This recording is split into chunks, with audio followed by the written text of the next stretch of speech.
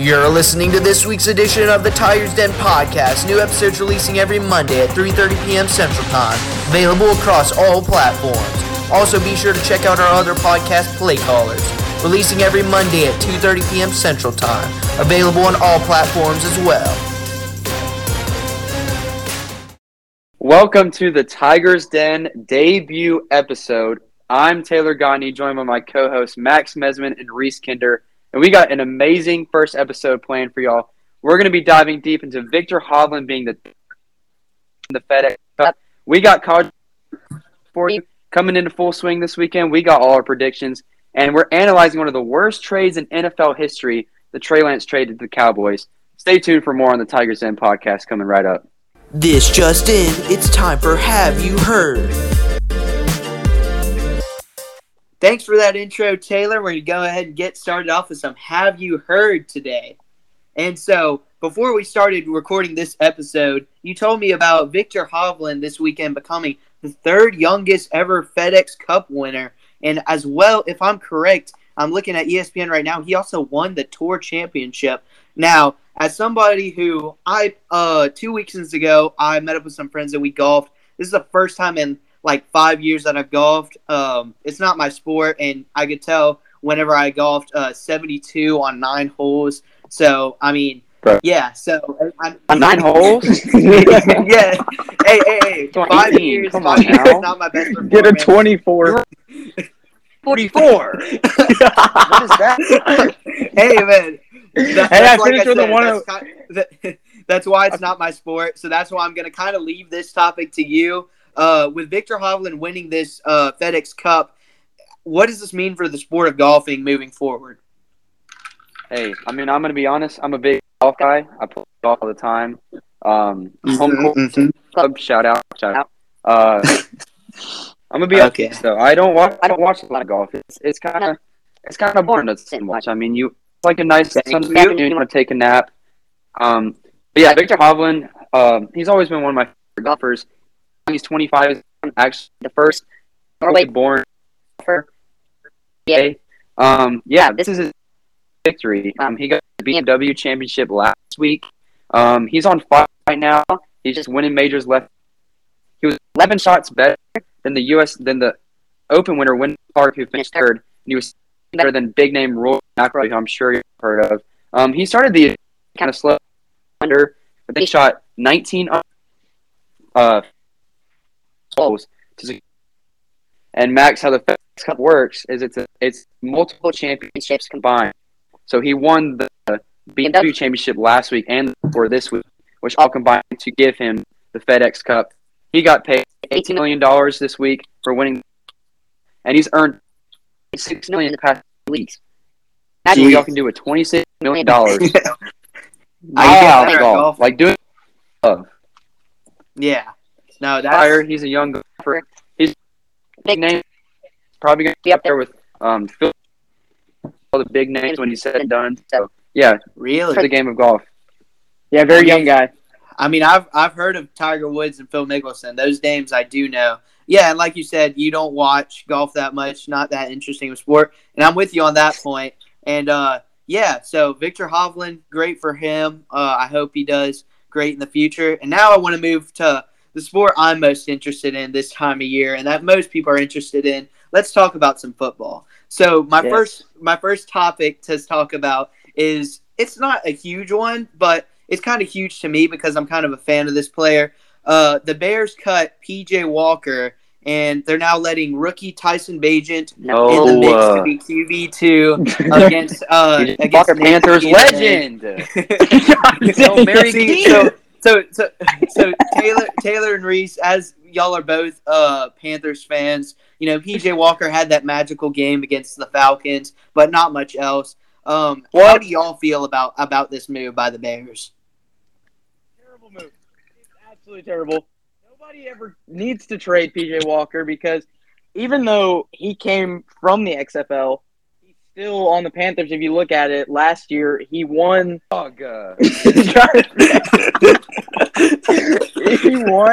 He won. I think it was 3 games, might have been 4. And that was almost one last season, bro. He carried Panthers He's a won legend. 7.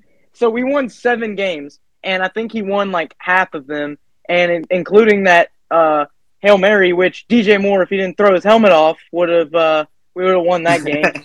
And we also beat the Saints Oh, on that last second field goal. yeah, I heard that. I heard that pause, huh? Yeah. Yeah, you heard about it was. Walker's Saints, and you're trying to roast Yeah. over here, getting released. All right. So here's Maybe how the I feel Saints- about this. Here's how. Okay. Don't go that far now. Here's how I feel about this. Walker at 28 last year. He signed a 2-year contract worth $4.15 million. That's gone out the window. He's still going to get guaranteed $2 million. You know. So Hey, I he's mean, getting paid. yeah, he's still getting paid. Not as much as old Victor Hovland, but he's still getting paid. And so I think this is an interesting move by the Bears. It feels like they're going in a more youthful direction. And you think about they still have Nathan Peterman, who did perform better in the preseason than PJ Walker. So they still have a veteran, and then they have 2 young guys that they can work with. So overall, I think this is an okay move by the Bears. It won't have, like I said at the beginning of the this segment, it won't have that much effect on like the Bears because Justin Fields is their guy. Whether he's good or not is a totally different conversation. But I mean, yeah. So Justin Fields is their guy. I don't see this affecting much this season, and so Yeah. I don't. But if you- I mean, you got to give it to PJ Walker. I mean, he's a dog. Yeah, no, that's why I said I liked him so much is because I mean he worked his way up through the XFL. And playing in the basically what's now the minor league of the football landscape, and so he's a hard worker, and he was able to get a shot in the Panthers and end up, like you said, get a payday, and he'll be pretty set still. Well, see, if you look at it, that game against Buffalo, I think it was yesterday, he went 6 for 11 with 71 passing yards and threw 1 touchdown pass. So that's if you're looking for a quarterback. I mean, he also Hey, Buccaneers, shout out. Hey, he's right there. No, if you're looking for a quarterback, he's probably not going to be a start. He's not starting material, honestly, but he definitely can win you games. He's a good veteran backup. Yeah, I mean, he's like a Cam. He's like a Cam. Shout out name in there for like who could sign him. And I would say the Cardinals, in my opinion. I feel like the Cardinals is the best landing spot for him. I mean, him and Kyler Murray, you look at their play style, is very similar. PJ Walker could be a good mentor to Kyler Murray. Exactly. That, and also, I mean, the Cardinals have Colt McCoy starting right now. So, I mean. Bro, where's Kyler Murray? Kyler Murray's injured. Of course he is. He's like last year. He's like 5'6". Toddler playing on the football field. You're wanting to talk about that with Bryce Young, but once again, that's another. No, he really. I think it would really help with the Cardinals because they brought in some dude named David Blout yesterday for a quarterback, and he 11 for 22 with 93 passing yards, 1 touchdown. Yeah, you don't really. That's not a lot of offense, especially the Cardinals. If they want to try to win a tough NFC West division, they want to try to win at least one game. Yeah, so you're talking about David Blau, who performed well at Purdue and performed well with the Lions last year as a backup. But no, like you said, yeah, you're right. And PJ Walker, I mean, with the Panthers last year, he was somebody who was kind of starting material. You wouldn't like to have him as like your starter if you're, a Super Bowl contending team. But I mean, worst case scenario, I would rather have him starting than Colt McCoy, who's basically like 47 ready to retire and get into a retirement home. Well, Colt did good last year. He did good last year at the end of the year, especially even though the Cardinals were like 2-15. Did he? 15, I think. Yeah, he did. I don't know. I didn't watch as many Cardinals games. Good. Because no one watched real Cardinals. age. They're Real never age is televised on 36. anything. He was born in 1986. So we have players in the league now like C.J. Stroud who were born in 2001. So I feel like it's a little bit past Colt's time, but who knows? Maybe he'll come out and do like a Geno Smith plus 10 years. Yeah, so. maybe a Derek Carr. So yeah, we'll see. Okay. It'll be his worst. It'll be his worst. Derek Carr. What you got next? Hey, what you got next? Hey man, have you heard? What? What'd you say? What else have we heard? So another thing we heard was a bit of a bigger trade. Trey Lance going to the Cowboys, and the Cowboys sending a 4th round pick in next year's draft over to San Francisco. And you talk about this being one of the worst trades in history. I would say one of the more worst trades than this one between the Cowboys and the Niners is the ones that the 49ers did way back when with the Dolphins, when they traded 2 first-round picks to get Trey Lance. And I saw this one thing on Twitter from ESPN the other day, and what the Dolphins got from that trade was so now the 49ers, they got Trey Lance. That's what they got from the trade. What the Dolphins got, they got Tyreek Hill, Jalen Waddle, Bradley Chubb, and another player. I couldn't remember his name. So, I mean, you look at that trade, that might be one of the most crucial trades. Now, you know what's even crazier to me than the trade is how the 49ers are actually, they're not even in a terrible position, even though Trey Lance was a bust. Because you look at it, I mean, Brock Purdy's their starter, and he's like, they got lucky with Brock. Yeah, exactly. Yeah. I mean, so it's just an odd situation in San Francisco right now. That's odd for the Cowboys because the Cowboys have Dak Prescott, who's like unless Jerry Jones. No, you know what's a whole other story, bro. Yeah, unless he plans on getting rid of Prescott, then. You know what's hilarious to me though? I looked at the depth chart the other day. Trey Lance went from being third string and basically cut on the 49ers to now looking at the depth chart for the Cowboys. It is still Cooper Rush in the second string spot. So, Cooper Rush was good last year for those few games. So Trey Lance went from being a bench warmer on a basically conference championship team to a bench warmer on a divisional round exit team. So, I mean, he went to a smaller school in North Dakota. I mean, good for their division region, but I mean, against them as like Dak Prescott State, Brock Purdy, Utah State, North Dakota State. But top 5 pick, I mean, never really have a fair chance because he's been injured all the time.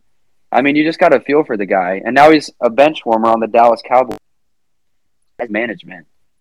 I mean, 100% I feel for him. I mean, you remember, Taylor, when we were doing our demo for this podcast a while ago, I talked about him being, possibly flipping the script and becoming the starter by the end of the season for the Niners this year.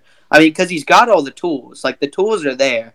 It's just, it's the same with Zach Wilson, You put a guy in the situation, you put all the chips in on a guy to be great almost immediately, and he gets hurt, and he's, getting banged up.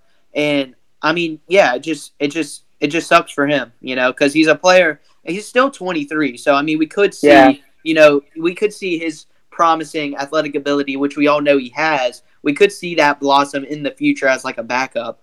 But, I mean, I don't know. Yeah. Or like think of a Geno Smith. I mean, Geno Smith was in the league. He's been in the league a while, and Trey Lance could end up being like that, where he just is a bench warmer for a lot of his career, and then all of a sudden gets that opportunity. Personally, when Trey Lance got drafted, I felt he was a reach. Story, North Dakota State quarterback being a top 5 pick, and we all know how that went out. Like, Carson Wentz was good for one season, gets hurt, and then he's done. He's like, wow. Well, the problem with Lance is I'm pretty sure he played. I think he played one game because it was COVID year, and he just played one game to let the draft prospects see how he was. I think he played that game against South Dakota State, and then that was it. I don't think he played. He only played that single game his whole career in college. Yeah, you're exactly right, and I remember that vividly because my granddad is a big North Dakota State fan, so he tells me a lot of their stuff.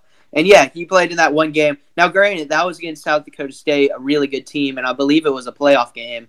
And he performed very well, and it was 6'4", he's very sturdy, and so I mean he's a great prospect, And good quarterback material, but exactly. I guess the 49ers just didn't want him. I mean, it looked like it at first, but then as soon as they found Purdy, then get rid of him and trade him. Yeah, and one last thing I'd like to talk about before we move on to my last 2 points, and have you heard, is we see this situation with Trey Lance, and we see this situation with like Zach Wilson, and these QBs instantly just like falling out after these teams put all of their chips on the table for these QBs. Could we see that this year with, like, for example, Anthony Richardson, Bryce Young, and C.J. Stroud are all expected to start? All of them are 22 years or younger.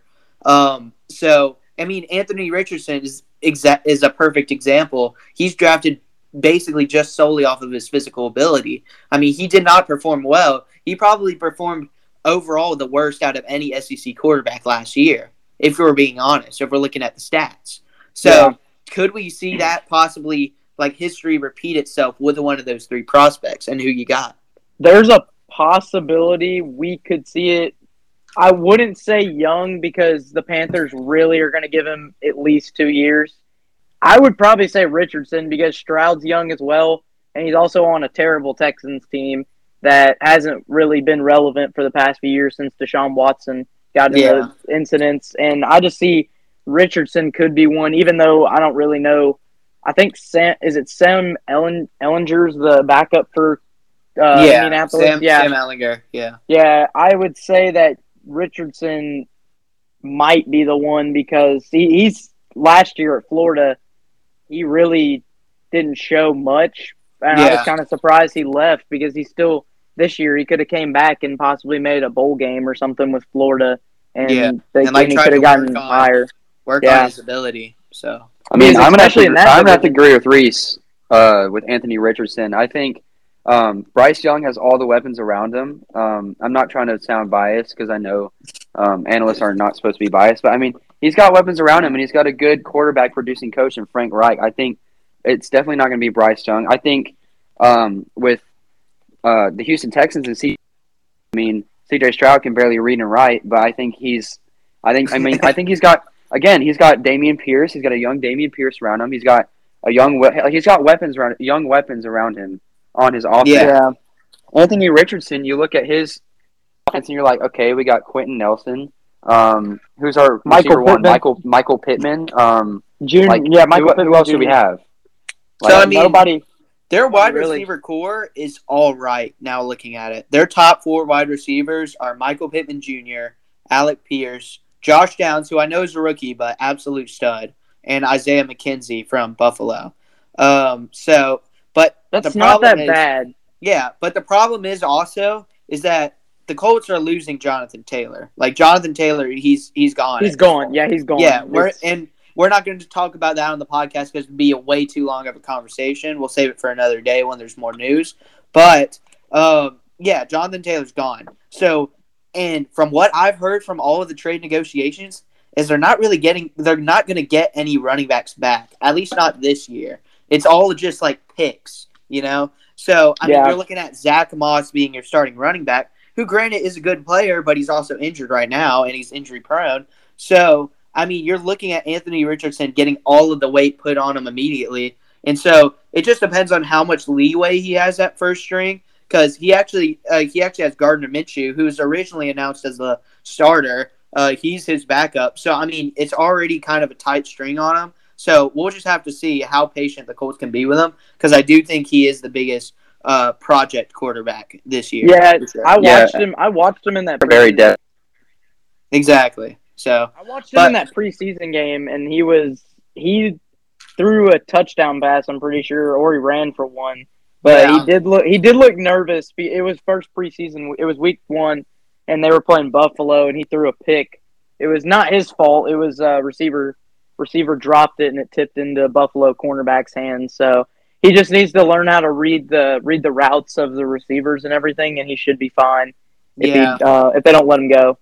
Like I said, all the physical intangibles are there. He just needs to work on like completion percentage and just decision making as a whole. All right, second to last have you heard it's a big one, and I remember Taylor, you said it was almost your trash can this week, but we're gonna go and do it on have you heard. Arizona State is self-imposing a bowl ban for the 2023 season. So basically, what's happening here is it's a decision by the university, according to Pete Thamel, an ESPN reporter, that acknowledges the severity of evidence in the ongoing NCAA case regarding the school's football program and the specter of the NCAA investigation into allegations of repeated and gratuitous recruiting violations has scattered many of the program's best players. This goes back to Herm Edwards' days as the coach. And so basically what this is Herm Edwards was trying to do NIL before NIL was legal. And in my opinion, I mean, I just hate when these stories come out, and Yeah. also because it's kind of like the Harbaugh situation. Like everybody was doing NIL, some form of it before, like all the big schools. Like you can't say nobody was doing it. Like there's a couple out there, and that's why I actually like that NIL is a thing now, because now they can do it more out in the open, and you're not getting like a bowl ban from a huge university, and making their entire season seem pointless. You know what I mean? And so Yeah. I mean, heck, with Jim Harbaugh's situation, it was literally him buying a hamburger for a football player. Now he's missing 3 games at the start of the season. Now, granted, Yeah. Michigan State or Michigan's going to win those games regardless, but still, I mean, so it sucks for Arizona State. Not like they would have made a bowl. I had them going like 4-8 at best. So Yeah. I mean, but yeah, it just sucks for such a storied program, But we'll see them in 2024, I guess. I think there's two things. There's two things with the bowl ban. It's also that Arizona State probably thinks that they can't compete in the Pac-12 this year, and they're probably going to wait till they do the conference realignment next year. And I also think that, Auburn. We saw Auburn do this in basketball a few years ago, and they just wanted to get it over with. So the NCAA didn't come to them and already do that to them. So Arizona State just wants to get this over with, move past this year, and just go into next year with a good mentality. Yeah, I do agree with that because, like, next year they're joining. I mean, if you look at the Pac-12, I'll a bit later, but like the Pac-12 is really good this year. Like they have there's some solid teams in the Pac-12. Best they've ever Arizona State just thought, let's just get this over with. They have a good young team. Top class this year. Enter class. So I think these young players can get good experience this season when they go into the Big 12, a weaker Big 12 now with all the realignment going on. They just wanted to get it over with, like Reese said. They want to next year, not having to do anything, having promise, having a reason to their season, like making a bowl game and everything. Yeah, I mean, my biggest thing, I'm going to try not to spend too much time on this topic so we can go ahead and move on to some other segments.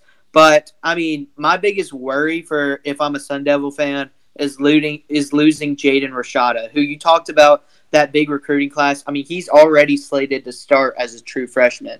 And, he already had all of that stuff with, like, Florida with his huge $14 million NIL deal and stuff like that, all that drama that happened. And he ended up recommitting to Arizona State. I mean, he's going to get a year to because they also got Drew Pine from Notre Dame, who I think is severely underrated in my opinion. But he'll be able to learn under Drew Pine and work on his passing game. But my biggest fear is that in just this big transfer portal frenzy, that he'll transfer either midseason or sometime in the offseason. But yeah, and then moving on to my last point, have you heard, is some great news to hear is Bronny James. The doctors determined that he had a congenital heart defect, which sounds bad at first, but reading more into this is that it's actually just a broad term referring to any abnormality or of heart structure that is present from birth, which results when the heart or blood vessels near the heart, I can't speak today, doesn't develop normally before birth. But it says turning to the court in a very, very near future. So basically, it's like a heart murmur or something, which is great to hear because a lot of people were fearing that, he possibly has had like a stroke, at such a young age, or like, something happened, just, a lot of stuff. But this is probably the best news that you could hear, if you're the James family. And so, just glad it's nothing serious. It's great for a young basketball player like him, especially just committed to USC, and his dad wants him to play in the NBA. So if he can get back out, get to work again, he should be fully healthy come this season, and he should be able to be a very high draft pick in the NBA draft and then play with his dad. And then hopefully him and his dad have a good career and get a lot of money out of it. Yeah, at USC, look at this USC basketball team. I mean, you think of LA college basketball, you think of UCLA with all-time great Abdul-Jabbar, Russell Westbrook, Kevin Love. I mean, Quez this past year, making the Final Four. I think it was Elite Eight or Final Four the past few years. Is a dominant force in basketball this year, and we'll get to see. And that's going to be awesome. Yeah. And I mean, USC, getting this news that Bronny James is going to be back. Obviously, the number one thing is that we're all hoping that he, gets well and is fully 100% when he's able to take the court again. But yeah, USC, this is great news. I mean, you got that big three of Collier, Boogie Ellis, and Bronny James. And, I mean, yeah, it'll be exciting to see the Trojans once Bronny James is back on the floor this year. Yeah, because USC was good a few years ago with the Mobley brothers. We saw that in the NCAA tournament. It was great to see both of those two get into the NBA, especially Evan Mobley. He's been a dominant force with the Cavaliers, and his brother, I think, just got drafted this year and is going to be expected to play next year in the NBA. Exactly. And so that's all I have for Have You Heard. What about what happened this weekend with the weekend rundown, Reese? This is the weekend rundown.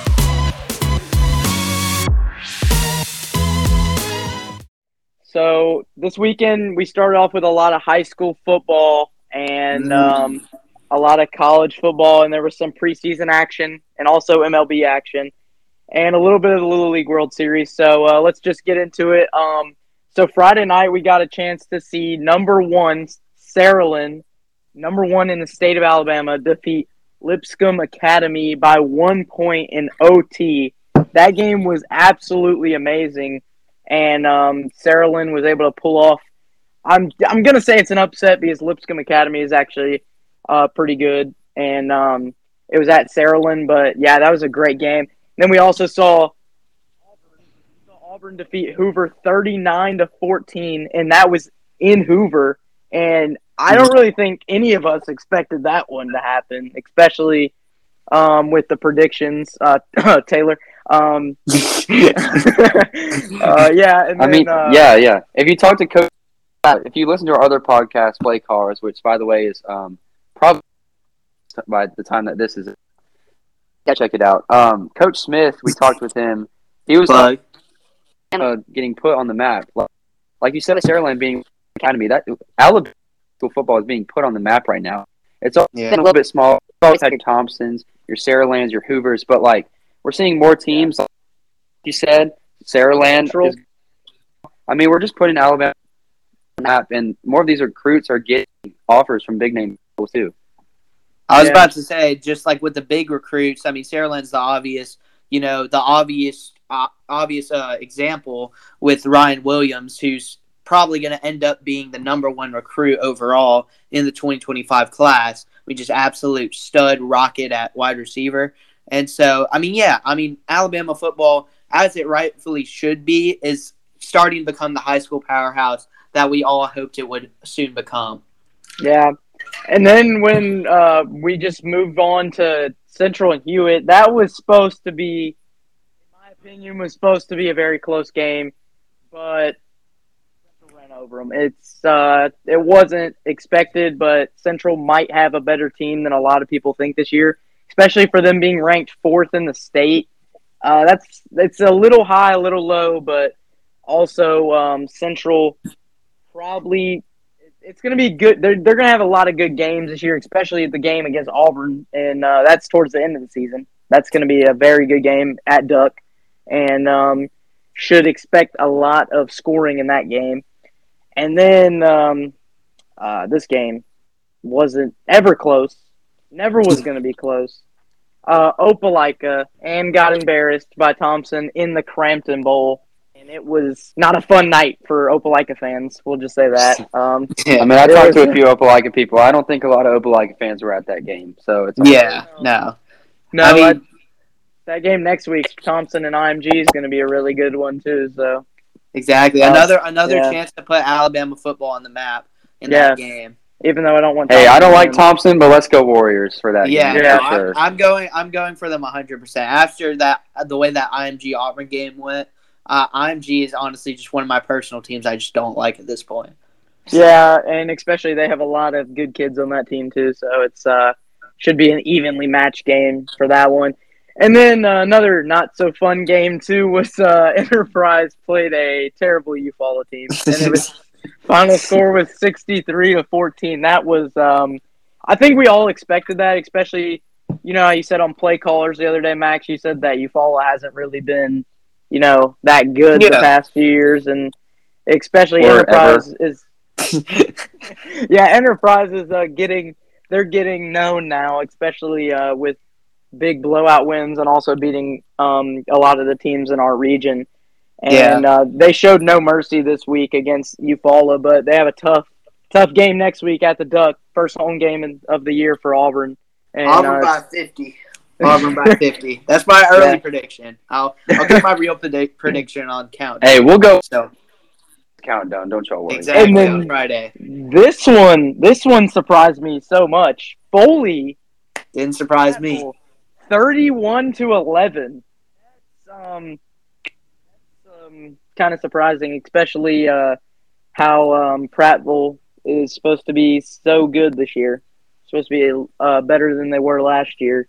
But yeah, that game was kind of it was supposed to be close, I would say, but Foley did upset Prattville at Prattville.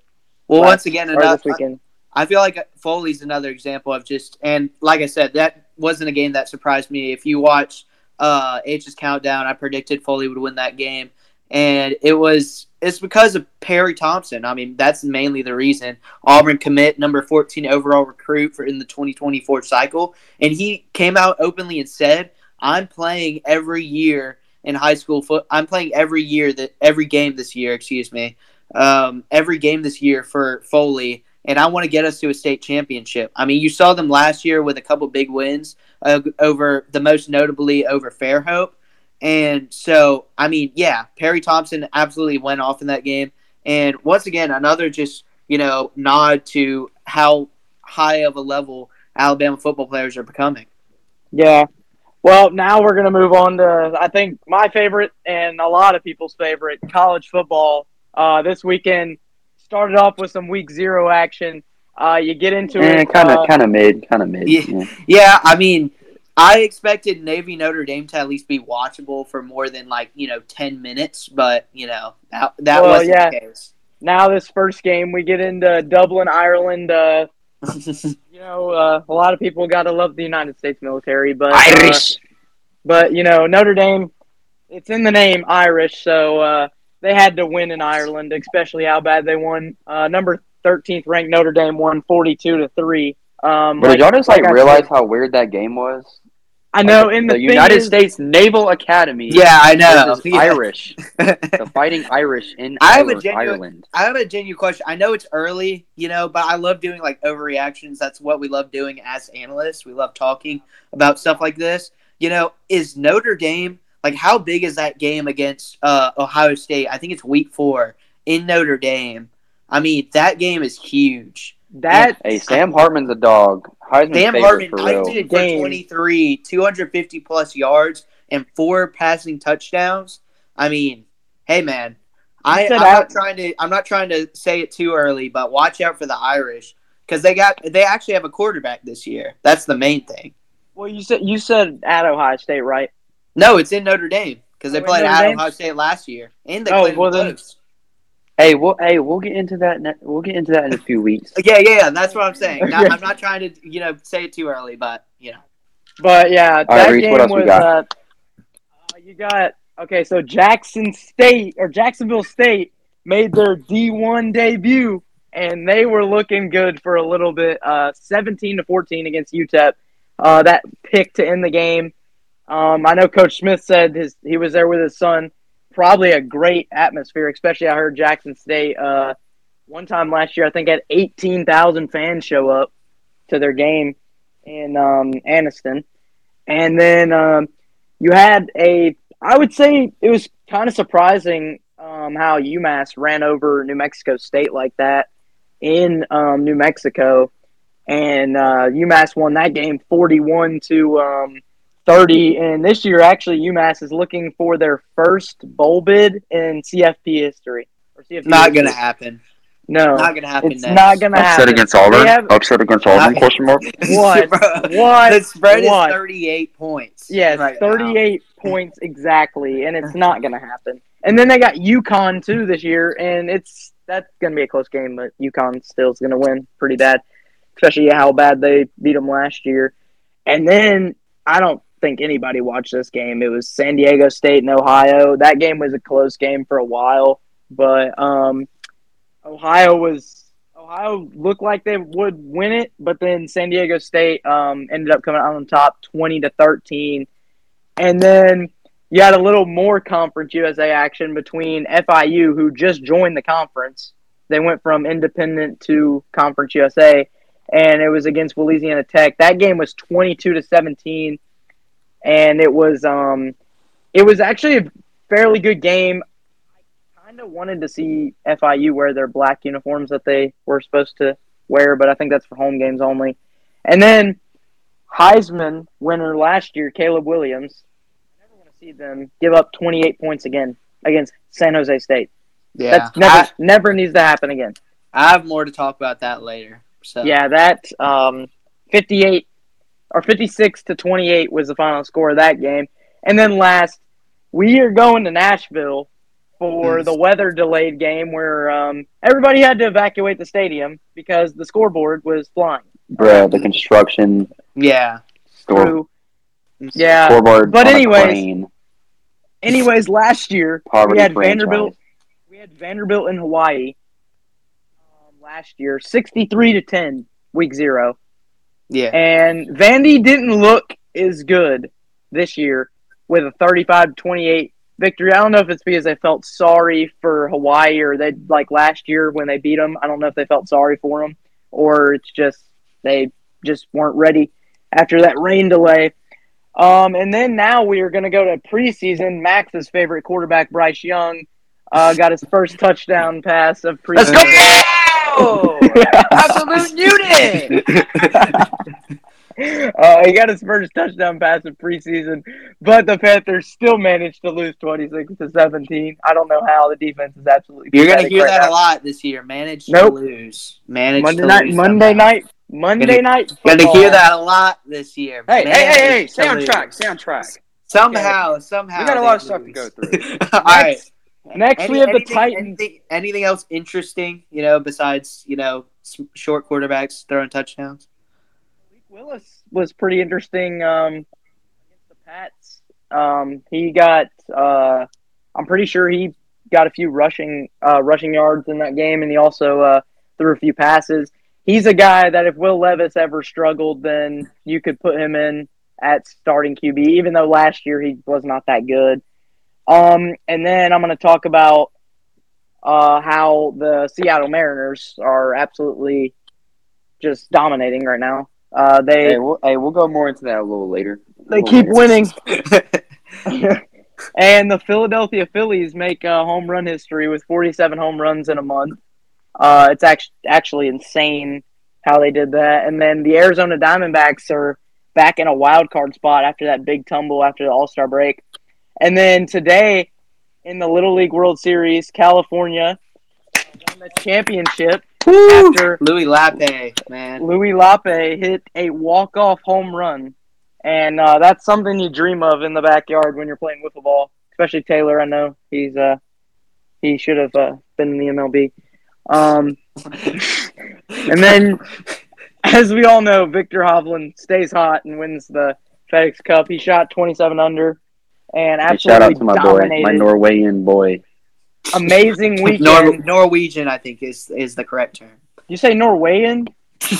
Oh no, Norwegian is crazy. All right, that's going to do it for Reese. No more Absolutely. segments for Reese at this point. Absolutely dominated. And that's your weekend rundown. We'll be back. And I think it's Taylor's segment. Huddle up, because it's time for Taylor's Team Huddle. Team huddle. Hello!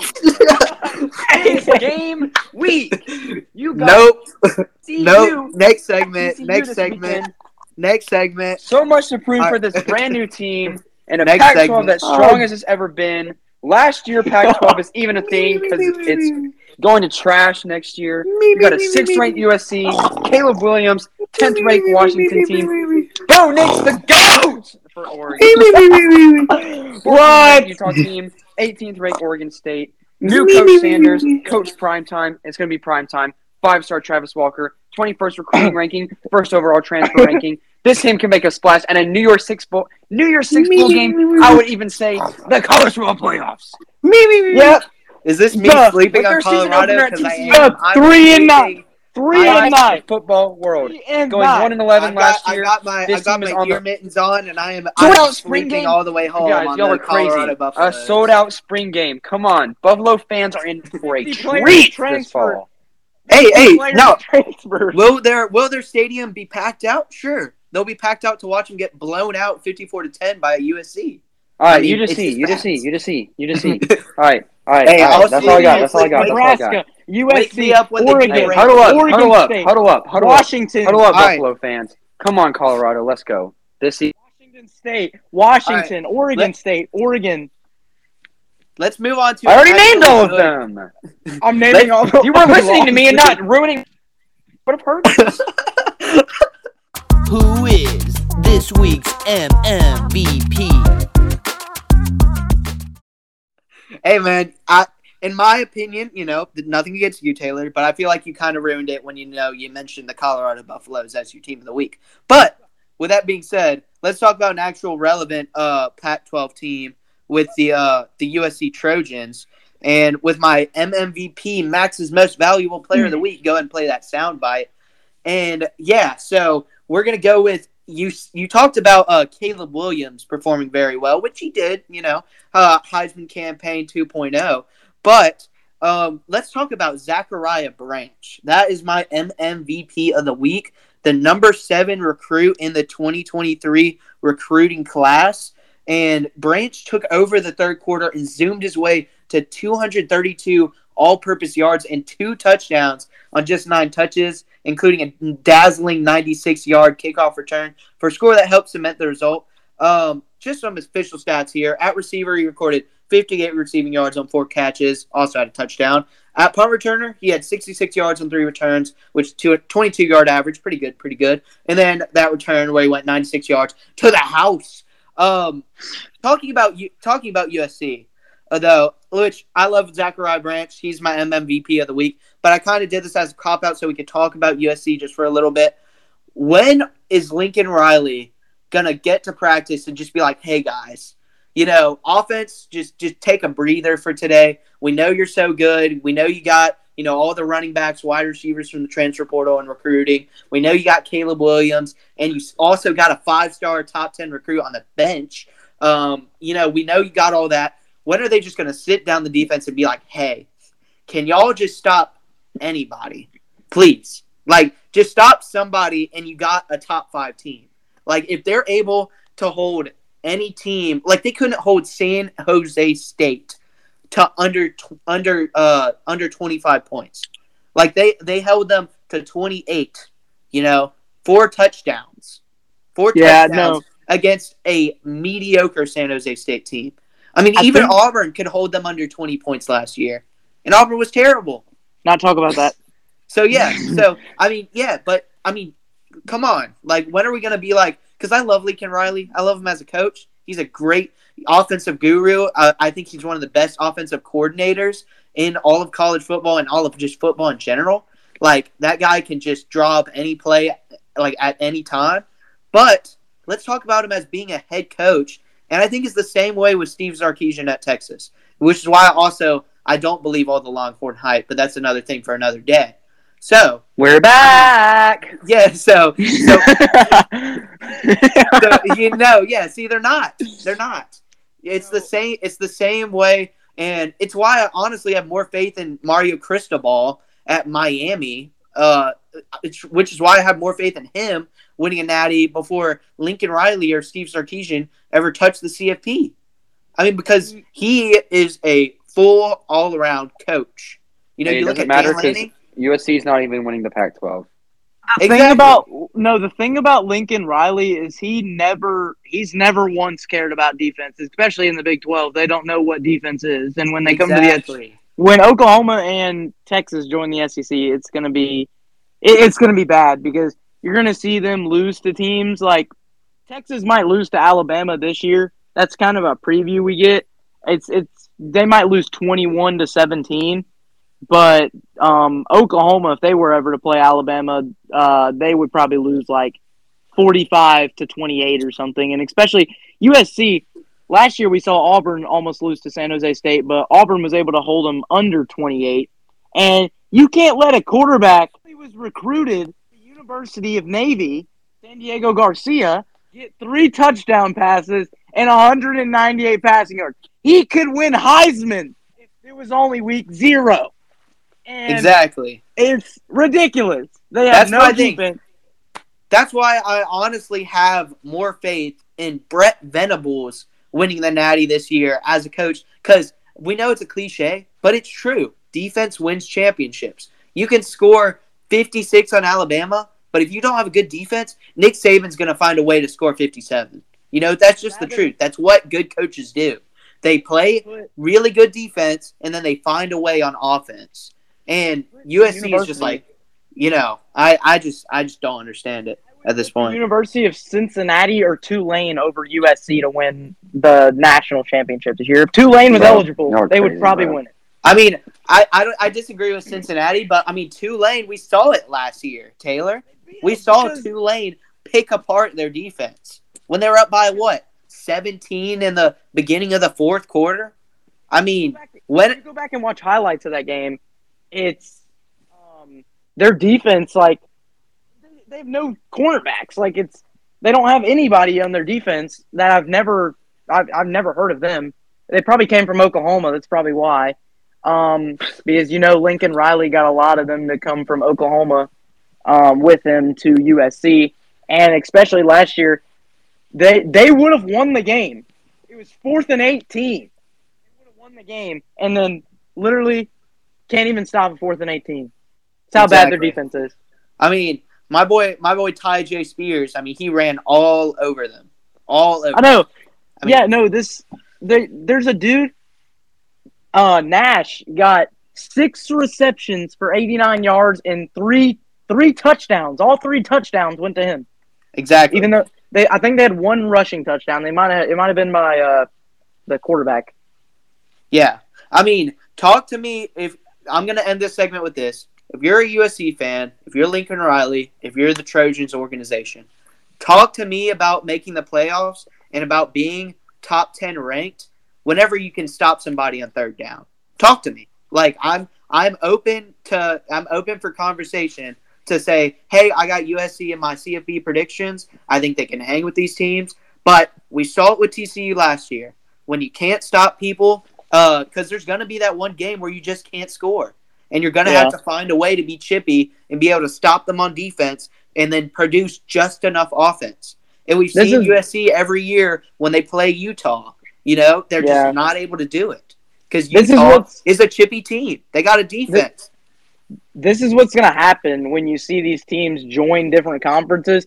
The Pac-12 USC and UCLA are going to lose 5 games a year in the Big Ten. Until they can get a defense. Yeah, they're going to lose to Michigan, Ohio State. They might even lose to Nebraska. Like, it's not going to be good for. Yeah, I mean, I'd put them losing to Minnesota this year. Just because Minnesota's a tough team and they're reliable. Definitely have them losing against Wisconsin. I mean, Wisconsin's got those Siberian bears on the offensive line and defensive line. So. Yeah. But that's going to be it for my MVP segment. Now, Taylor, who do you got as your trash can? It better not be USC because that'd be redundant. All right, roll the intro. Yep.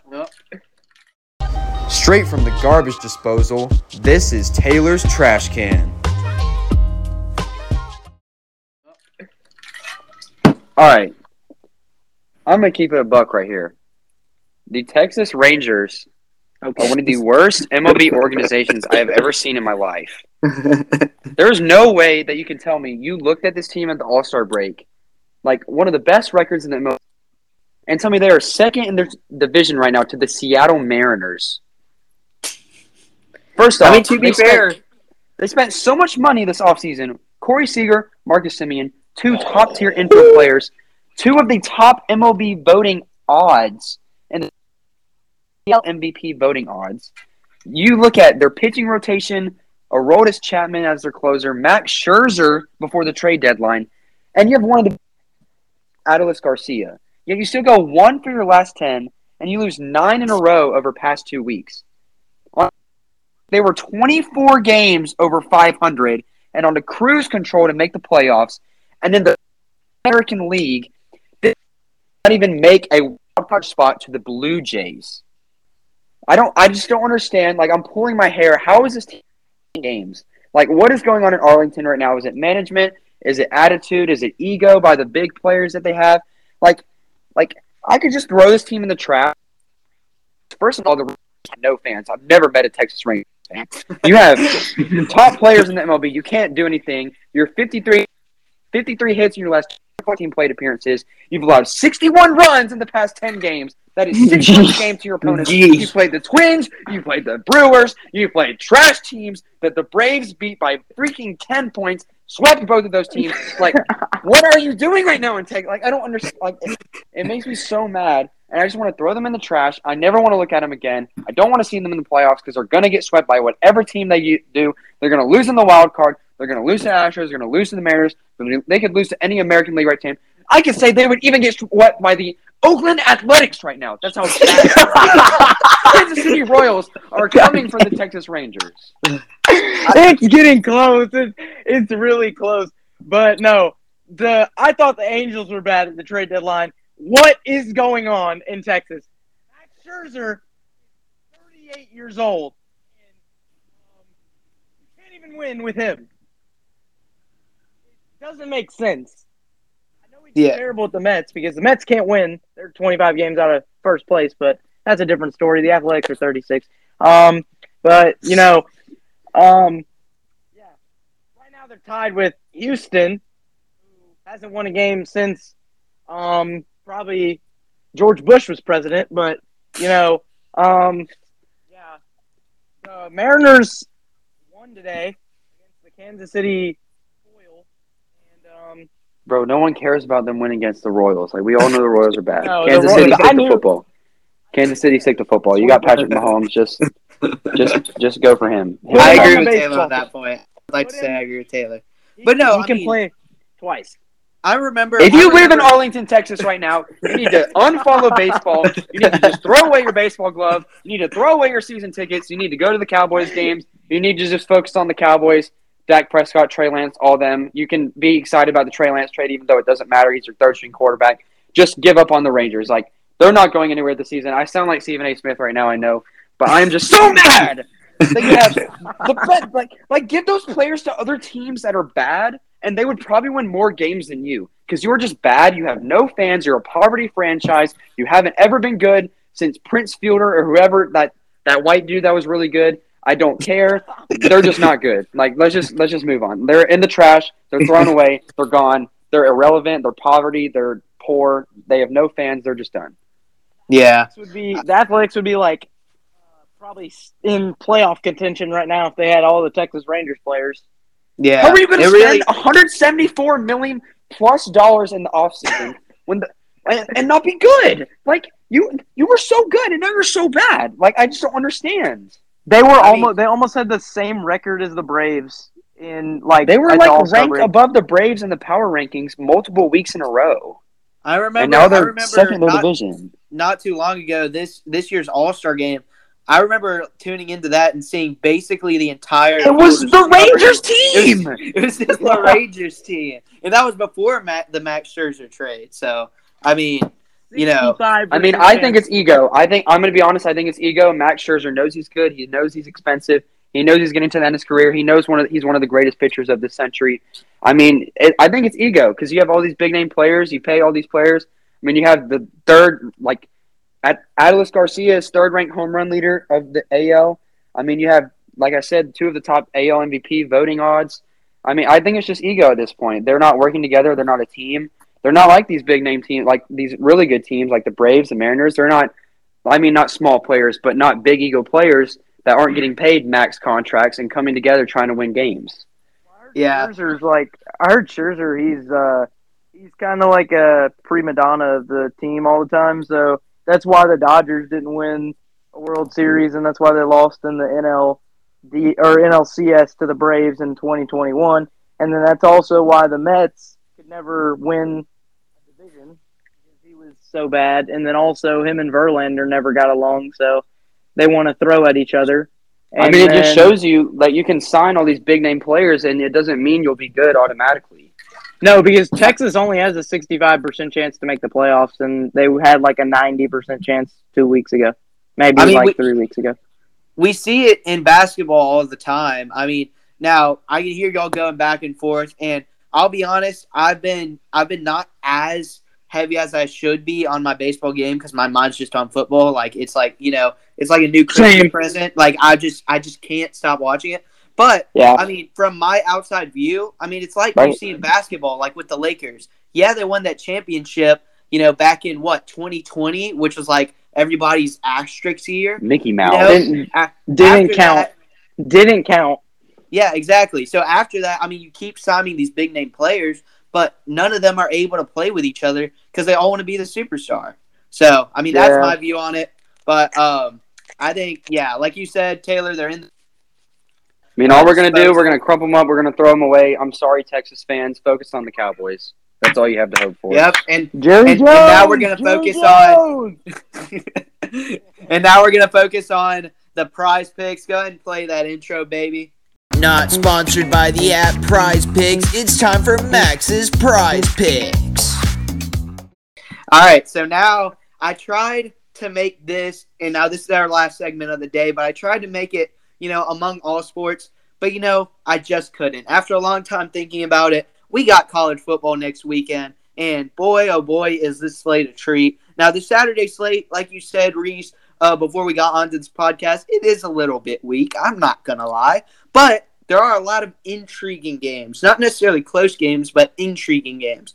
But I want to go ahead and start off with a couple of conference games because, I mean, as analysts, conference games are really what matter most. It doesn't matter how trash you are. Like, conference games are what's going to make or break your season. So we're going to go and start off with the first prize pick. It's Northwestern at Rutgers, Sunday, September 3rd at 11 a.m. on CBS in Piscataway, New Jersey, for the battle of who's going to finish last in the Big Ten this year. Did you just make up a city? No, I did not. That's is not a Piscataway? real place. That is actually where they play. I am not joking. Look it up. That sounds like the That is city in My actually Little where they Pony. play. That is actually where they play. I'm not joking. Look it up. Is that So the the battle of ocean? who's going to finish last in the Big Ten, and the line is Rutgers 6.5, over under of 40.5. So I'm going to go and let y'all know I've got Rutgers winning this one. Just at home with all the stuff going on with Northwestern's program. I honestly, looking at Northwestern's schedule, I don't see them winning a game this year.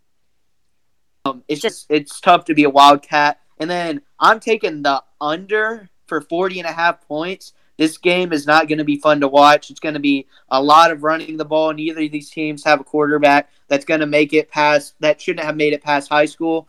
And so, yeah, this game's a rough game. What are y'all's predictions for this? I'm going to go.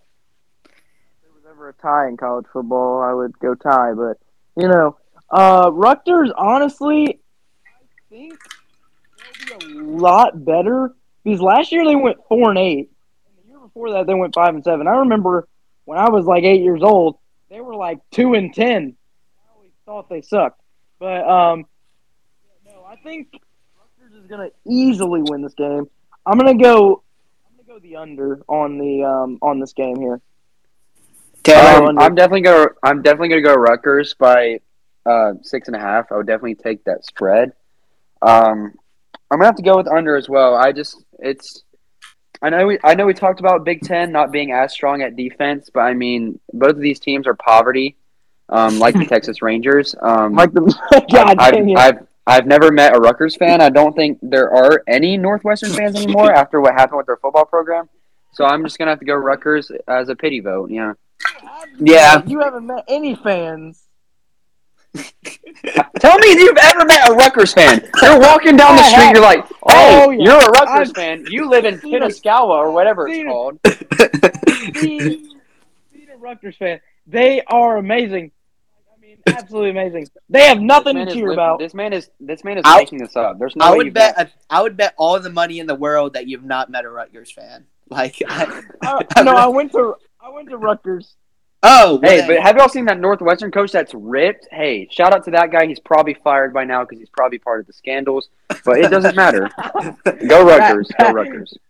And we're going to move on to the next one. This is once again another conference game. I got 4 in-conference games on the slate here to start off. This one is a little bit more interesting, I'd say. It's Louisville versus Georgia Tech, half-flat kickoff game in Mercedes-Benz Stadium. This one's line is interesting to me because the line is Louisville by 7.5 with an over-under of 49.5. Now, this game, I am a big Georgia Tech fan, but behind Auburn, I'd say they're my second favorite team. I just love their school. I love Bobby Dodd. You know, games there are great. And something about Brent Key. Hey, something about Brent Key just tells me that the Yellow Jackets are going to be fired up for this game. And I remember 2 years ago going to Mercedes-Benz Stadium for my birthday to watch them for 21 in North Carolina against Sam Howell. Spread was... And how much did they lose by? 14. 40.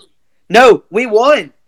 42 to, I think it was 24 against Sam Howell, North Carolina in Mercedes-Benz Stadium. I must have That's been why asleep. I've got Georgia Tech winning this game. Give me them by more than 7.5. I got them winning by 14. And give me the over, actually. I got this being a high-scoring game. All right. Let's be so for real. Yeah. Georgia Tech is not like just focus on your academics. I mean, you're Hey, man. I mean, it's a good school. It's a good school. I'm not knocking it. It's a really good school, really good program. I love what they do over in Atlanta. It's a nice campus, downtown Atlanta, beautiful. But you got to go Louisville here. I mean, I don't know anything about Louisville. I have no idea who their players are. I have no idea who Georgia Tech players are. I know that Georgia Tech used to run that weird offense that Navy runs, and they never scored anything. They would always get blown out by Georgia. I'm going to have to go Louisville here. I'm gonna go. Over under, I'm going to go under because I don't think these teams are going to score anything. I'm gonna go with Louisville by 45. Because Georgia Tech sucks. Last year I watched them. Keep No. sleeping. No. Last year I watched them play. And it was so pathetic. I mean, I've never. Hey, Haynes King. Dark horse for the Max, you are the most biased analyst I've ever seen in my life. Haynes King is going to get Haynes King is going to be so much better this year. Well, you know, Georgia Tech always has a great run game. We got Dominic Blaylock. We got Dominic Blaylock for Georgia Tech from Georgia, and I don't know. I'm actually not trying to be biased at all here, and I've got Georgia Tech winning by 14. Give me them. We'll see. All right. No. Okay, here we go. So I would call this the miserable flat kickoff. This is the worst game ESPN could have ever picked on a Friday night. I would rather watch Stanford and Hawaii play. Okay. Let's not be stupid now. And then I'm gonna take the under because both these teams can't even score 4 points. But 35-21. You heard it here first. Georgia Tech. 35-21. All all right. right, next game. Next we move to Nebraska at Minnesota. Talking about this game before we got into the podcast. Honestly, I mean, we're going to see Matt Rule, see how they do in their first game. And we also got a former Georgia Tech quarterback who, and this isn't even me being biased, but a lot of analysts are talking about him, Jeff Sims at Nebraska. He's officially got the starting nod, dual threat. And they're going to Minnesota, a tough place to play, Huntington Bank Stadium. And the line right now is Minnesota 7.5. and the over-under is 43.5. I've got Nebraska winning this one, actually. I've got them upsetting Minnesota in Minneapolis. It's going to be a great game, and I'm going to go with the under here. I don't think it's going to be a high-scoring game because opening games are so weird because both teams are they're playing in their first real action. It's not like NFL where you get a little bit of taste of preseason. You have a super long fall camp. I feel like Nebraska's going to come in, and I believe in Matt Rule. I feel like Matt Rule is a great college coach, terrible professionally, but he's a great college coach, and I think he'll get it done in Minnesota. Yeah, no, I think Nebraska. I've ever since the schedule came out, I've had them winning this game. Honestly, Minnesota to me is a little overrated. They were good a few years ago, but yeah, I just see Nebraska. Honestly, I see Nebraska probably winning by about 14 to 20 points because Matt Rule. I've seen on Instagram and Twitter and everything. I've seen his practices and everything. It looks like the players are really gelling, unlike Scott Can't Win Frost was doing over there. But yeah, no, I think Nebraska will probably run over Minnesota, especially even though it's at Minnesota. Because last year, I watched Minnesota lose to the University of Bowling Green week 1. So, yeah, I just see Nebraska easily winning that game, and I'm going to take the over on this one. All right, I'm going to pull a Max here. I have bias towards Minnesota. I know. Don't do it, bro. I'm not lying. I'm not lying. Okay, I'm not lying like Reese. I genuinely know he's an equipment manager at Auburn University. He's a Minnesota fan. He graduated from the University of Minnesota. I got the Gophers. Let's go, Golden Gophers. Is it in Minnesota? In Minneapolis? Yep, they're winning. Okay, let's go. Next one. Hopefully Taking the not. over. No. High-scoring game. High-scoring affair. Matt Rule. What you did to the Panthers, you lifted my hopes and spirits up, and you completely buried them into the ground. You were horrible at Panthers. You're going to be horrible at Nebraska. It's time for you to go to the retirement home, have fun with your wife, play some golf, have fun with your kids if you even have kids. I don't know. Let's go, Golden Gophers. Wait, I have one question. Okay. Does Minnesota still have Tanner Morgan? Do they still have Tanner Morgan? Their starting quarterback for like the last 5 years? I think he's like too old to play. I'm checking right now. Probably pulling a Stetson Bennett in his 8th year. Nebraska by 14. Thank you very much. They got a new quarterback. Yeah, no, Minnesota's done. All right, next one. We're moving past. Go, Golden You're Gophers. absolutely riding Jeff Sims. The last in-conference game, we got a close one here. Number 3 at Indiana in Bloomington. You said close one? You A said close one? tough place to play. You said close one? The current line is OSU by 30 and an over-under of 60.5. Honestly, obviously. OSU by 30, next one. Obviously, I don't have Indiana winning. Obviously, that was a joke. But here's the thing. No. I'll speak, and then we'll keep it organized. So, Ohio State. Recently, what I've been seeing with them and Devin Brown and the Kyle McCord QB battle, this is literally what Ryan Day said a couple weeks ago to an interviewer about their QB battle. He said, both of the quarterbacks, because neither of them has won the starting job from what I've heard. I've heard Devin Brown's kind of pulling away, but what Ryan Day said is really telling about what's going on at Ohio State right now. He said both of them have honestly just not impressed them, and that's why they don't have currently a starting job. It's not that both of them are playing really good. It's that both of them aren't playing good enough. And so that is Ohio State fan. Now, obviously, they got the wide receiver quarterback or wide receiver receiving room of just the best of all time with Marvin Harrison Jr. and Emeka Egbuka.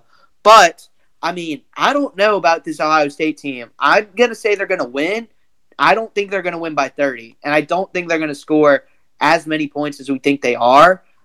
Indiana, obviously, poverty, but give me the Buckeyes 35-7. 35-17. So you said this game's gonna be close. No, I was joking. Joke. So 35-17 Buckeyes. So I'm taking. I got Ohio State. Yeah. I got Ohio State by 40, covering the line. I got the over because I think Ohio State will score about 60 and Indiana will score about 3. Okay, buddy. I'm putting the hammer down. Ohio State by 50. Go Buckeyes! Hey, man. 50 Hey. points. Let it be known. This isn't me trying to say Indiana's good. No, they're horrible. This is going to be. I think his name is like what, Tim Allen or something. He decided to name himself after an actor from Toy Story. But this is his last season. They had that one good season in 2020, which, like I said, everybody's asterisk year. You know, the random team Syracuse was good in that season. But Somehow. I would say, yeah, Ohio State's definitely going to win. But I don't think give me that by 18, 35-17, and yeah, let's keep it rolling. Now we get some non-conference games. Now I love me some good non-conference games because it's kind of like what would happen if this team played this team, you know, kind of deal.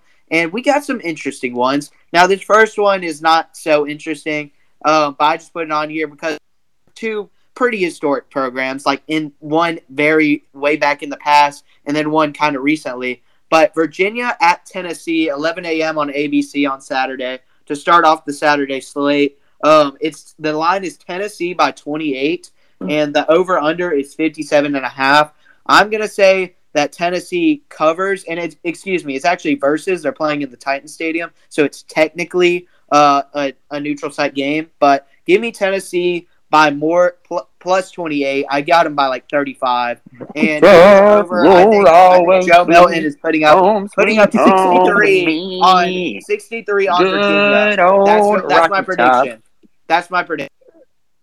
Like you said, Joe Milton. Joe Milton is a dog, absolute unit. I think he will win Heisman in the coming years. I think Tennessee wins this game big. I love Rocky Top. I've been to a Tennessee game. I actually went to the Battle of Bristol as a Virginia, which love Virginia Tech, but I really don't think they'll be good this year.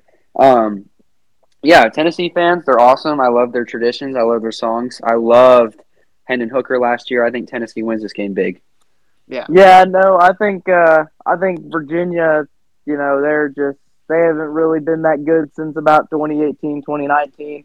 I see Tennessee running all over them, especially Virginia's never seen an SEC defense before, so I'm gonna say I'm gonna say Tennessee probably covers the spread, and they'll probably go 11-1, something like that this season. Yeah, like I said, I think it was like Bryce Hawkins or Bryce Flowers or whatever it was in 2018, 2019. That guy was a dog who they had at quarterback. I mean, Brennan Armstrong 2 years ago, he wasn't terrible, and their team was okay. But yeah, no, this is the year. If Joe Milton is able to be what everybody thinks he's going to be, which I also think he's going to be, I mean, you're looking at a team that could, if they, you know, play well enough against Georgia, could possibly sneak in as like possibly a second SEC team or something like that. But let's move on to the next one. West Virginia at number 7 Penn State. Now, I specified the at. Last year was in West Virginia, and it was actually a really close game, and I watched the entire thing. Really good game between the Mountaineers and the Nittany Lions. And this year, the line is 20.5 Penn State, and it's also over/under is 50.5. I just don't know. It's in Beaver Stadium. That's the big tell to me. I mean, one of the best home field advantages, and I love the whiteout, but I just don't know because this is kind of like they're trying to make it like be a yearly rivalry thing because it used to be back in the day, and it's just something about season openers once again. I mean, last game Penn State barely won by 7, you know, against a West Virginia team that ended up being way worse than the Penn State team was by the end of the year. So, I don't know. I got Penn State winning this one. I don't think they cover, and I think it's still going to be over, though, because I think it's going to be a high-scoring game. Penn State's defense is really good, but like I said, it's season openers, and West Virginia, they're going to draw up something. And so, yeah, Penn State not covering, and then give me the over. Give me the over 50.5. I got a question. Is JT Daniels still at West Virginia? No. Oh, he's not. I'm gonna say it's gonna be a very close game because you're gonna have a West Virginia team that's young and they're gonna be up for this game, even though it's at Beaver Stadium, which we've seen a lot of people come into Beaver Stadium the past few years and get absolutely blown out. But I say that it's a close game for a while. But I say Penn State holds their own at home, and is able to come out on top. And I would say they cover the spread. And I'm going to take the over, like Max said, because this game's probably going to be a very high-scoring game. I'm gonna be honest. I think y'all are crazy for thinking this is gonna be close. I've firsthand experience Penn State. It's rowdy. Fans there are super nice, but they're just super into it. The whiteout, the student section will be packed for the season opener. I think the Penn State quarterback, from what we saw him last year, we saw glimmers of hope last year. I think he'll come out. I think he'll be an absolute unit. I think Penn State wins this game. I think they cover. I think it goes over. I think Penn State just wins this game by a lot and kind of shakes the college football world as a 7 seed. I think they'll give the rankings a run for their money. I think they deserve to be ranked a little bit higher than they are. Well, see if you think about it. Here's the thing, Taylor. Clifford. Yeah. No, not Clifford. The dude from last year. Drew Aller. Yes. Here's the thing, Taylor. I fully agree with you. I think Drew Aller is honestly he is another sleeper for the Heisman at 6. He's almost 5 right now. He's 6'4.5". But I mean, last year he played basically perfect whenever he came in. I'm looking at his stats right now: 357 pass yards, 3 passing touchdowns, and I mean, yeah, he's an absolute dog. And they got Nick Singleton at running back, and like you said, firsthand experience. They absolutely destroyed Auburn in Jordan Hare, which not many non-conference teams are able to do. And so, but it's just a feeling about this game, about rivalries and about season openers. It just feels like a perfect storm to West Virginia to play really good, like they did last year. I don't expect West Virginia, when it's all said and done, to be even close to a playoff team. But I do expect Penn State to be in the running for a playoff team this year. But this game, there's just an interesting feeling about it. And yeah, that's why I got Penn State winning but not covering. Next, we move into a Thursday night game on ESPN, Florida at number 14, Utah.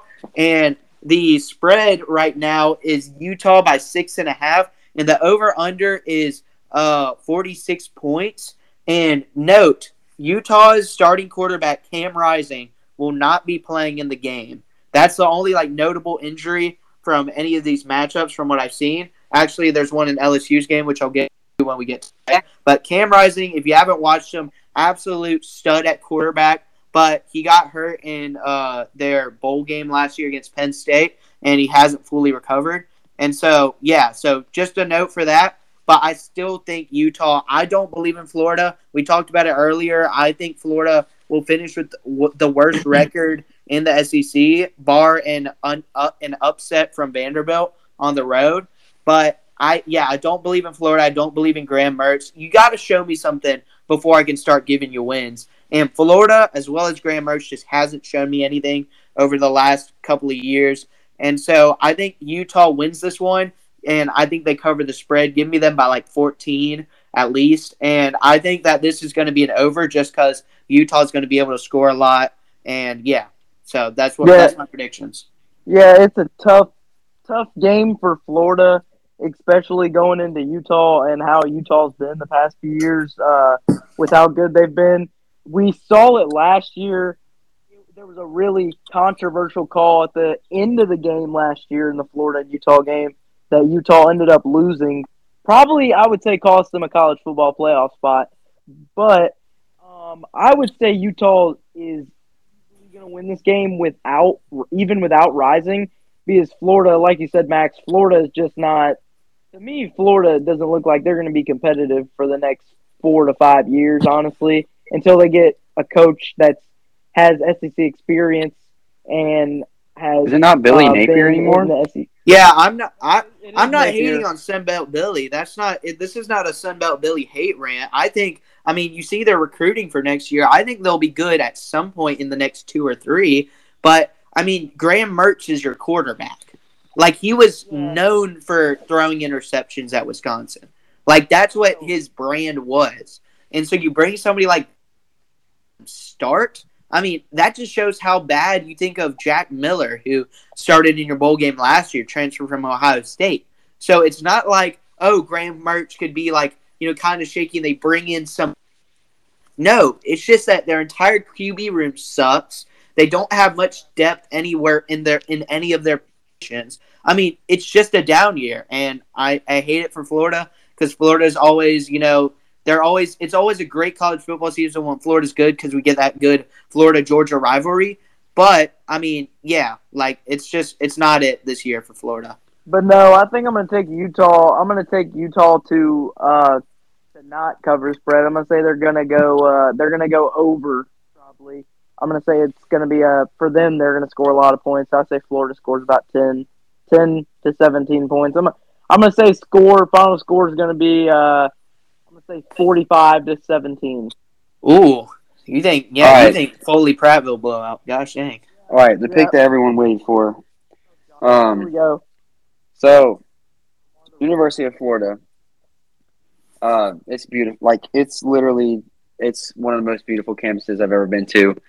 All their facilities are just amazing. The swamp is historic. It's getting renovations. It's going to be done around next year. All the renovations. Hey, shout out to Netflix, new Florida documentary. Got me on that Florida bandwagon right now. Yet they don't have a Tim Tebow at all. They don't have a Kyle Pitts at all. Billy Napier, I think what he's done is good for the program. I think that he will be good. So I'm going to take Florida with the upset. Wow. Cam Rising, I think, is just a huge factor in this game. You're going to put some young quarterback into the mix for Utah. I think he's going to get shaken by I think the Florida defense will come out to play. I think Florida wins this game, and I think they win it by a game-winning field goal at the last second. Do not throw your shoe this time, defensive lineman. Please. Hey, once again, I'm not saying it can't happen. I just got to see it first from the Gators. I just don't see it because, like, even though Utah doesn't have Rising, I just think that Florida, they don't have any talent this year. Exactly. They have a running back that was good.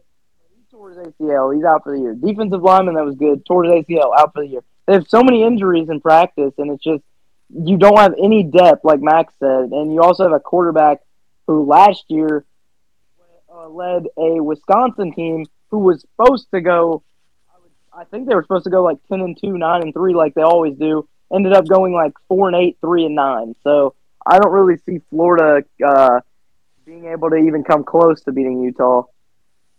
Yeah, and I mean you make a good point, and I'm gonna wrap this up before we move on to the final three matchups, which are all really intriguing in my opinion. But no, like Florida, you look at teams like Florida, and you look at teams similar to, I mean, heck, I'd compare them to like Tennessee before Hendon Hooker, like last season. I mean, all those years. The one thing that they can always count on and always, hold on their shoulders is that how much talent they always have, and how much depth they can go. That's really the big thing about all SEC teams is because you're in all these nice southeastern states and you're in the best conference in college football. I mean, you're able to recruit and you're able to get the best. Unless you're Vanderbilt or Missouri. Unless you're Vanderbilt, obviously. Like, I mean, no, Missouri. They next year is supposed to be good.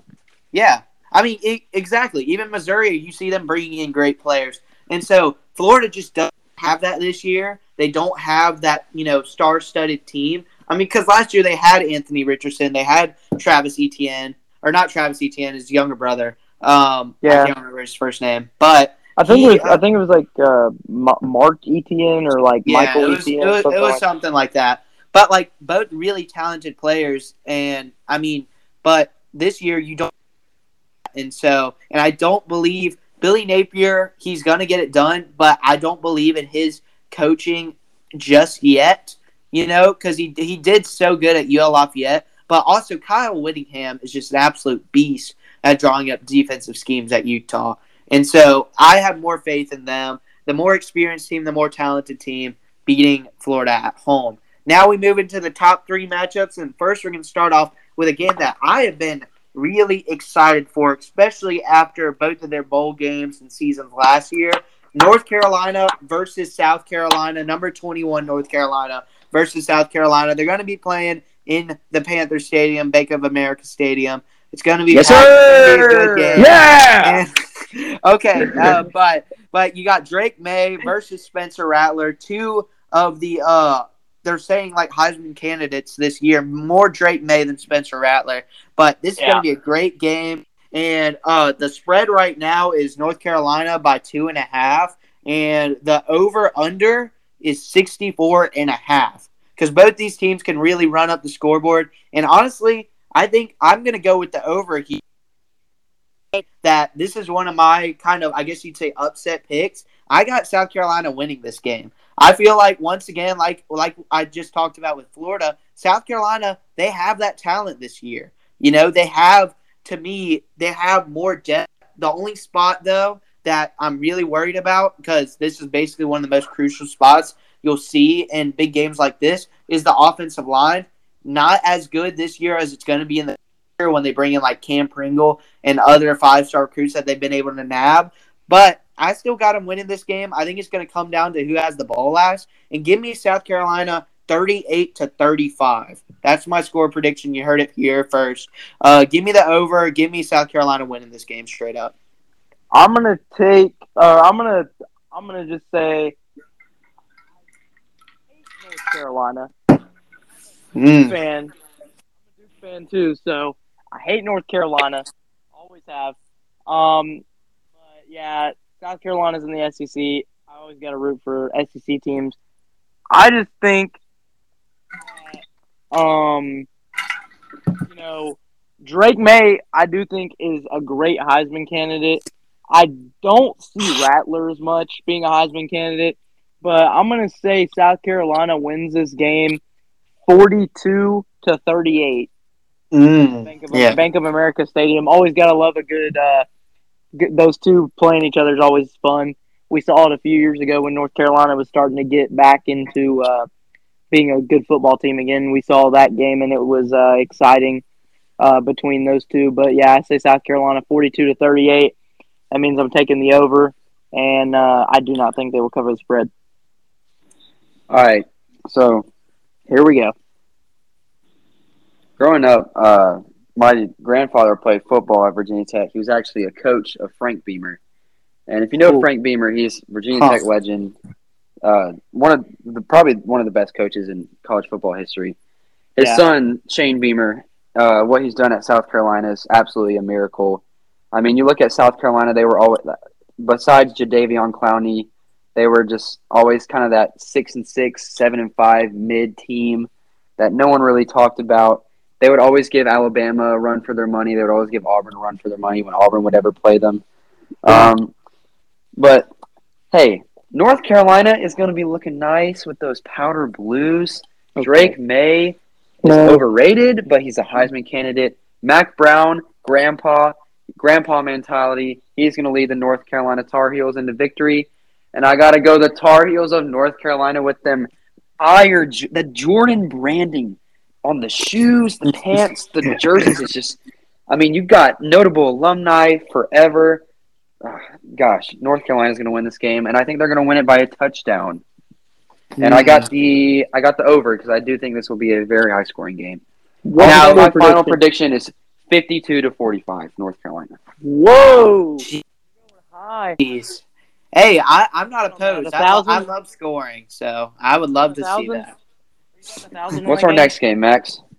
So, our next game, well, before we do that, I wanted to just ask you real quick, because you picked North Carolina. Just really quick, how well do you see Drake May performing without Josh Downs?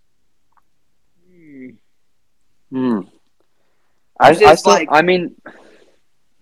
they didn't bring in. They brought in Quintez Watkins, ongoing case where they're saying that he's not going to be able to play this year. So I was about to ask who their receivers are because I don't know. Didn't know if they had any good. Hey, Drake May will find a way. He's the GOAT. Drake May is the GOAT. He is the Heisman winner of this year. I want to see him play App State again. That game was good. Yeah, that game's going to be a good one to watch too. All right, we got two more games, and this first one is going to be kind of what Taylor mentioned during his team huddle, and it's going to be Colorado at number 7. College game day is coming to Texas Christian University, and we'll go ahead. The line is TCU by 21, and the over/under is 59.5. So, in Amon G. Carter Stadium, yes. What were you gonna say, Taylor? Ever wanted to listen to a podcast where high school students interview their high school coaches? Yeah. Doesn't that On just sound time. awesome? Yeah. it Well, I does. mean, you should listen to. I mean, audience, you got to listen to play callers. I mean, we're having heartfelt conversation with these coaches. We personally know them. They're amazing people. They're amazing coaches. They're mentors to our players. Auburn High football state championship this year. Go listen to play callers coming out every Monday at 2:30, right before this one comes out at 3:30, and go listen if you really love this one. That sounds exciting. I'll have to listen to it after this. Or actually, Yeah. wait, I could have already listened to it because it comes out before this. But Yeah, now and we already have our that first this- episode out. Exactly. It's first episode, and if you're listening to this, we should have first 2 episodes. So you can listen back to back, start binge listening to that. But Also, check out Blue Collar Mentality, published by HS Mass Media. That's all the ads I got. Let's keep going on with the game. yeah, exactly. I mean, we got so much stuff we're doing at HS Mass Media. Honestly, just go onto our Instagram, go onto our YouTube, and we're also on Twitter, I believe. And so, yeah, and you'll see all of the stuff You mean that we X? got going on. Des Bryant, hold up the X. Let's go. Yeah, let's go. All right, let's lock in on Colorado at TCU. I've got TCU, but I am a big Coach Prime fan, and I love what he's done at Colorado. I don't see Colorado winning a lot of games this year, but it's a long process. I do think he'll eventually get it done if he stays. And 3-9. but it's not gonna happen. It's not gonna happen this year. I got them going 4-8, not 3-9. I think they'll sneak one out against like Arizona State or somebody like that.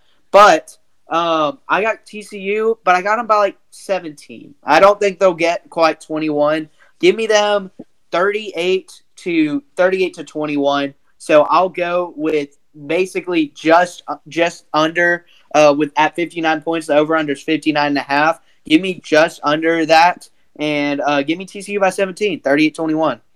All right. This one's going to be a very big one. All right, so Colorado, either 3-9 or 2-10. Taylor thinks they're going to win the Super Bowl, but I think TCU probably without Max Duggar. I think they don't. Duggar.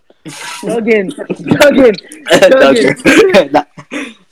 I don't think they win. I don't think they'll win as much games as they did last year. They'll probably go like 9-3 or something. But I say TCU probably new quarterback. I say what Max said, probably about like 17, maybe 24 points they win. But Taylor thinks they'll probably win by, or Colorado will win by infinity. So. All right. Yeah. Shout out. Hey, TCU. Shout out. Last year, college football playoff performance was one of the greatest things I've ever seen. Until you got to the national championship and you lost by like 63. But besides that, congratulations, Max Duggan. You're an absolute dog. Shout out to my dear friend that goes to TCU. She's probably not listening to this. But I mean, Colorado. I mean, No. they were my team huddle. No. Huddle. I wish I understand. I wish I could just lock arms with Colorado Buffalo fans. I could go to their games. I could see Coach Prime work his magic. Coach Prime is a magician. He should go on AGT. He could win the whole thing. But besides that, Shedeur Sanders, Travis Hunter, all the transfers, all the recruits have led to this moment. The sold-out spring game. All the Colorado fans are going to be looking at their TVs. They're going to be jumping up and down. They're going to be throwing stuff at their TV if it doesn't go their way. But it will go their way because they will win. Colorado will win this game by 14 points. 35-21, Colorado Buffaloes. Vanderbilt can beat them. Buffaloes. You think? Wait. So what is your score prediction? How much is 35-21. What? Oh beat my 'em. goodness. Okay. All right. Well, I mean, they're your team huddle. I can respect, but let's move on to the game that everybody is waiting on. The game that is going to be happening on, I think it's going to be happening on Sunday. Yes, Sunday night On ABC. on ABC, 6:30 prime time. And if you listen to next week's episode, we'll probably be giving our live reaction. It won't be live to you, but it'll be live to us, our live reaction on this game. And one I've been waiting all summer, pins and needles for this game. Number 5 LSU versus number 8 State. Stadium in Orlando, a great stadium. I actually got the chance to go to the Florida State Oklahoma game for the Cheez-It Bowl last year. Great game and great atmosphere. And I'm not gonna lie, the line right now is LSU 2.5 and the over under. Is it a neutral game like it was last year? It's a Yeah, neutral it's in game. Orlando. It's in Orlando, so Florida State's going to have obviously more of a home crowd. It was in the Superdome last year, right? Yes, Yeah. it was. So last Blocked year it. was like Blocked more of extra point. Yeah. So I'm going to go with Florida State upsetting LSU because big injury report for LSU. Mason Smith is not going to be playing in this game. If you don't know who Mason Smith is, 6'5", 250 freak on the defensive line / defensive Wait, did you say end. Mason Smith? Yeah. Yes, he's not playing. Well, if you love Mason Smith, check out Blue Collar Mentality. He's a videographer for a living. He's such an amazing person. Go check that out. was good. That was good. That was smooth. That was smooth. I can respect it. But yeah, no, Florida State. I got winning this game. Jordan Travis is an absolute dog. This is his year. I got him. Honestly, if I had to put in one name to win the Heisman this year, I wouldn't go as far as to say Jordan Travis is a lock, but I mean I think Jordan Travis and Caleb Williams are my two favorites right now. Jordan Travis has got all the tools. You watched him last year against LSU and all those teams. If he stays fully healthy, I mean he's able to run the ball. He's able to create space in between the defense. And yeah, I got Florida State winning this game. Give me the over as well. This is going to be an absolute fireworks show. 42-38. Florida State winning it in Orlando. Give me the Noles. Yeah, let's go. I'm gonna let Taylor pick because I'm gonna be like. No, Reese, you got it. I'm laughing. No. I'm gonna be like Lee Corso on game day. No. Yes, I'm Lee Reese, Corso it's your on turn. game day. Nope. Okay, here we go. All right, this is a very good matchup. I'm taking this one. This one's it's really hard because LSU, a lot of talent there, but Mason Smith's out. Videographer for mass media. But yeah, no. Also, Florida State, they have a lot of talent too. You know what? I'm walk chop. I'm going Florida State. Go Noles. Exactly. They're winning by 14. Oh my 14. gosh, he pulled a tail. It's gonna be 52 to 38. So do they pull away at the end, or is it like they get up by 4? It's gonna be they pull away at the end because Taylor's gonna be cheering for LSU, and then how I it got goes. you. I got you. Yeah. Respectable. All right, Taylor. Let's get it over with. Stephen A. Smith. All right. Jalen Daniels Okay. is the best quarterback You in didn't even say college his name football right. this year. It's Jaden. Oh yeah. Jaden yeah, Daniels Oh no. is the best quarterback in college football this year. Bro named the Kansas LSU City. is going to be the national championship. Is going to be the national champions. I'm going to pick them every single week. It doesn't matter. Florida State. I can't lie. I got family friends that go to Florida State. Beautiful campus. Sure you do. I've toured it. Amazing journalism program. I've looked at it. It's amazing. But come on, it's the LSU freaking Tigers. LSU is a national powerhouse. Brian Kelly's going to be there. Former Notre Dame coach Jaden Daniels is going to be a dog. He's going to throw 5 touchdowns. I got LSU winning this game 42-28. LSU wins this game, and I'm going to pull an Ed Orgeron. Go Tigers! This guy. It's because of Livy Dunn, isn't it, Taylor? No. Bro's ready for gymnastics season more than he is football. I love it. Well, Jaden that's going to do it for the face picks. of LSU. All right, that's going to do it for the first debut episode of the Tigers Den. We had a blast. We're so glad that you listened to us this week. Be sure to check out our episodes coming out every single Monday at 3:30. Also, be sure to check out our Play Callers podcast coming out Monday. If you want to see us interviewing Auburn High School head coaches, also check out AHS Mass Media. We got a bunch of broadcasts. We got high school volleyball, high school football, high school basketball, high school baseball, high school everything you want. Every single day we got something probably. If you're an Auburn High School student listening to this, join High Def. Get involved with the broadcast. Meet all the amazing people Thank you for listening, and we'll see y'all next week. Thanks for listening to this week's edition of the Tigers Den podcast. Be sure to check out our episodes airing every single Monday at 3:30 p.m. Central on all platforms. Also be sure to check out our other podcast, Play Callers, where we interview a coach from Auburn High School, also airing every single Monday at 2:30 p.m. Central on all platforms.